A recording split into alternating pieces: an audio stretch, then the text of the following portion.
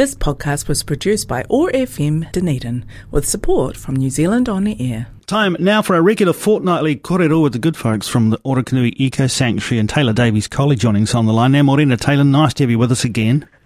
Jeff, it's good to be here. If it had been a day or so ago, I could have wished you Happy World Lizard Day. Absolutely. No, it's that was on Sunday night. Sunday or Monday we had International Lizard Day. Obviously, a day to kind of celebrate all of our unique lizard diversity across the world and across our country. And yeah, no, we were. It's a really cool day to talk about it's one of the lesser known groups of animals here in Aotearoa, the amazing lizards.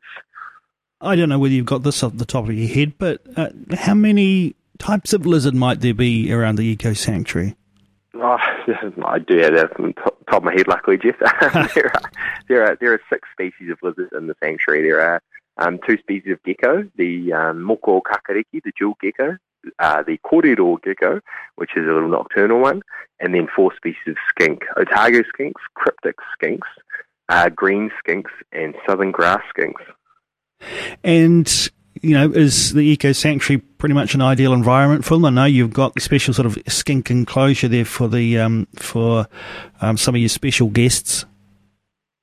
Yeah, so the sanctuary is really, really important habitat for a lot of them. Like all of the species that we monitor have shown a massive increase every year that we monitored them.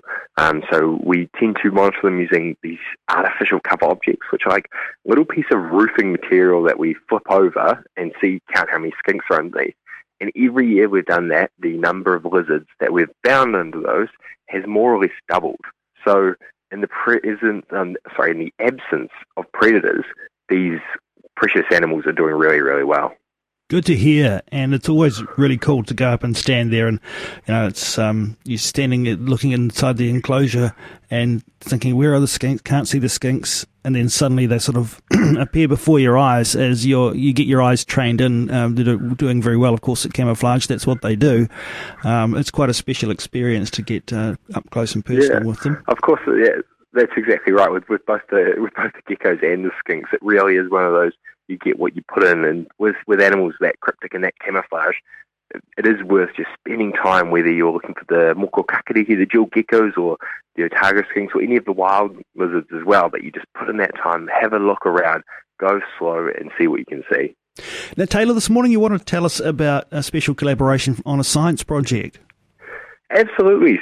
It's super exciting. We every time we bring a new species into the sanctuary is really, really cool. And on Thursday, we are planting some onga, which is a tree nettle. Now, this is an amazing plant with very large poisonous spines that contain a toxin called tryptophan. And when you brush against this, it causes a lot of pain, and actually some people have even died. But what makes this plant so important is for a long time, we've known that it's been a really important nursery habitat for our kahukura and our kahukōwhai, which are our red and yellow admiral butterflies. But recent research from the University of Otago, carried out by a student called Greer, has found that essentially our native admiral butterflies only can produce really healthy offspring on these native nettles. And if they don't have native nettles around, they're forced to use introduced nettles, and their babies just don't go as well. Presumably, you're going to be very careful about where you put these. Absolutely. So we've got a plan to put a few in areas where you could see them from the tracks, but they're not right next to it, because we don't want we want the butterflies to be able to get to them, not the children. But most of them will be in places just off the track a little bit. So. Yeah, creating that habitat for butterflies, but, we're minimising that potential negative human interaction. Is this a big task? We're only putting in some sort of 25 plants as part of this initial planting, and there'll be a good chance to see if they like the habitat, if the plants settle in the area that we're putting them in, the habitat might not be right for them, but also they'll spread over time, and their numbers will grow, and hopefully that'll help support more of these native butterflies in the sanctuary. And that'll be yet another feature, another thing to look out for when you're taking a wander around. Absolutely. We already see, because we've got so much native flowering stuff, we already do see quite a few admirals, because places like Purakanui and Whareakeake do have populations of ungaunga already, but to have some at the sanctuary so that those butterflies can choose to breed there if they'd like would be really, really cool. Always learn so much when we're talking with you, Taylor. It's just great. Here we are, what is it, about 3 weeks away from the official beginning of spring? Things starting to kind of change at the Eco Sanctuary? Yeah, well, everything's right on the verge of starting to happen. Some of the species are already getting into their flowering. We've got lots of the forest orchids starting to kind of just sprout up around the sanctuary.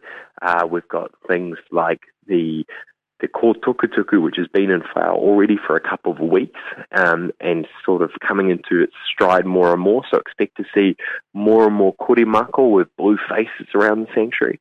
But yeah, it's just a really exciting time for all sorts of things starting to pop up. And of course, it won't be long now until we start to see courtship behaviour. We're in August now. September really is when we start to see courtship behaviour in things like the start of courtship in takehe, but we'll also start to see it in our forest birds. So expect to see more action at the feeders during that time as the birds kind of tussle to set up dominance, to set up mating territories, and to find a mate to, increase our numbers. Yeah, all the more reason to become a regular visitor to the Eco Sanctuary, just so you can witness some of these changes over time, and, being a bit patient and taking time. We talked about taking time to get your eye in to check out lizards and geckos and what have you. Same thing with some of the changes around the Eco Sanctuary, I'm sure, through the year for the people who are experiencing the great pleasure of visiting in different seasons. Taylor, thanks so much for joining us again on the Awesome Morning Show to talk about the Eco Sanctuary. We're going to give one of our lucky OAR FM listeners a chance to take away a family pass now. You go well, and we look forward to catching up in the future. Fantastic. Thanks, Jeff, and enjoy the rest of your day. Kia ora. This podcast was produced by OAR FM Dunedin with support from New Zealand On the Air.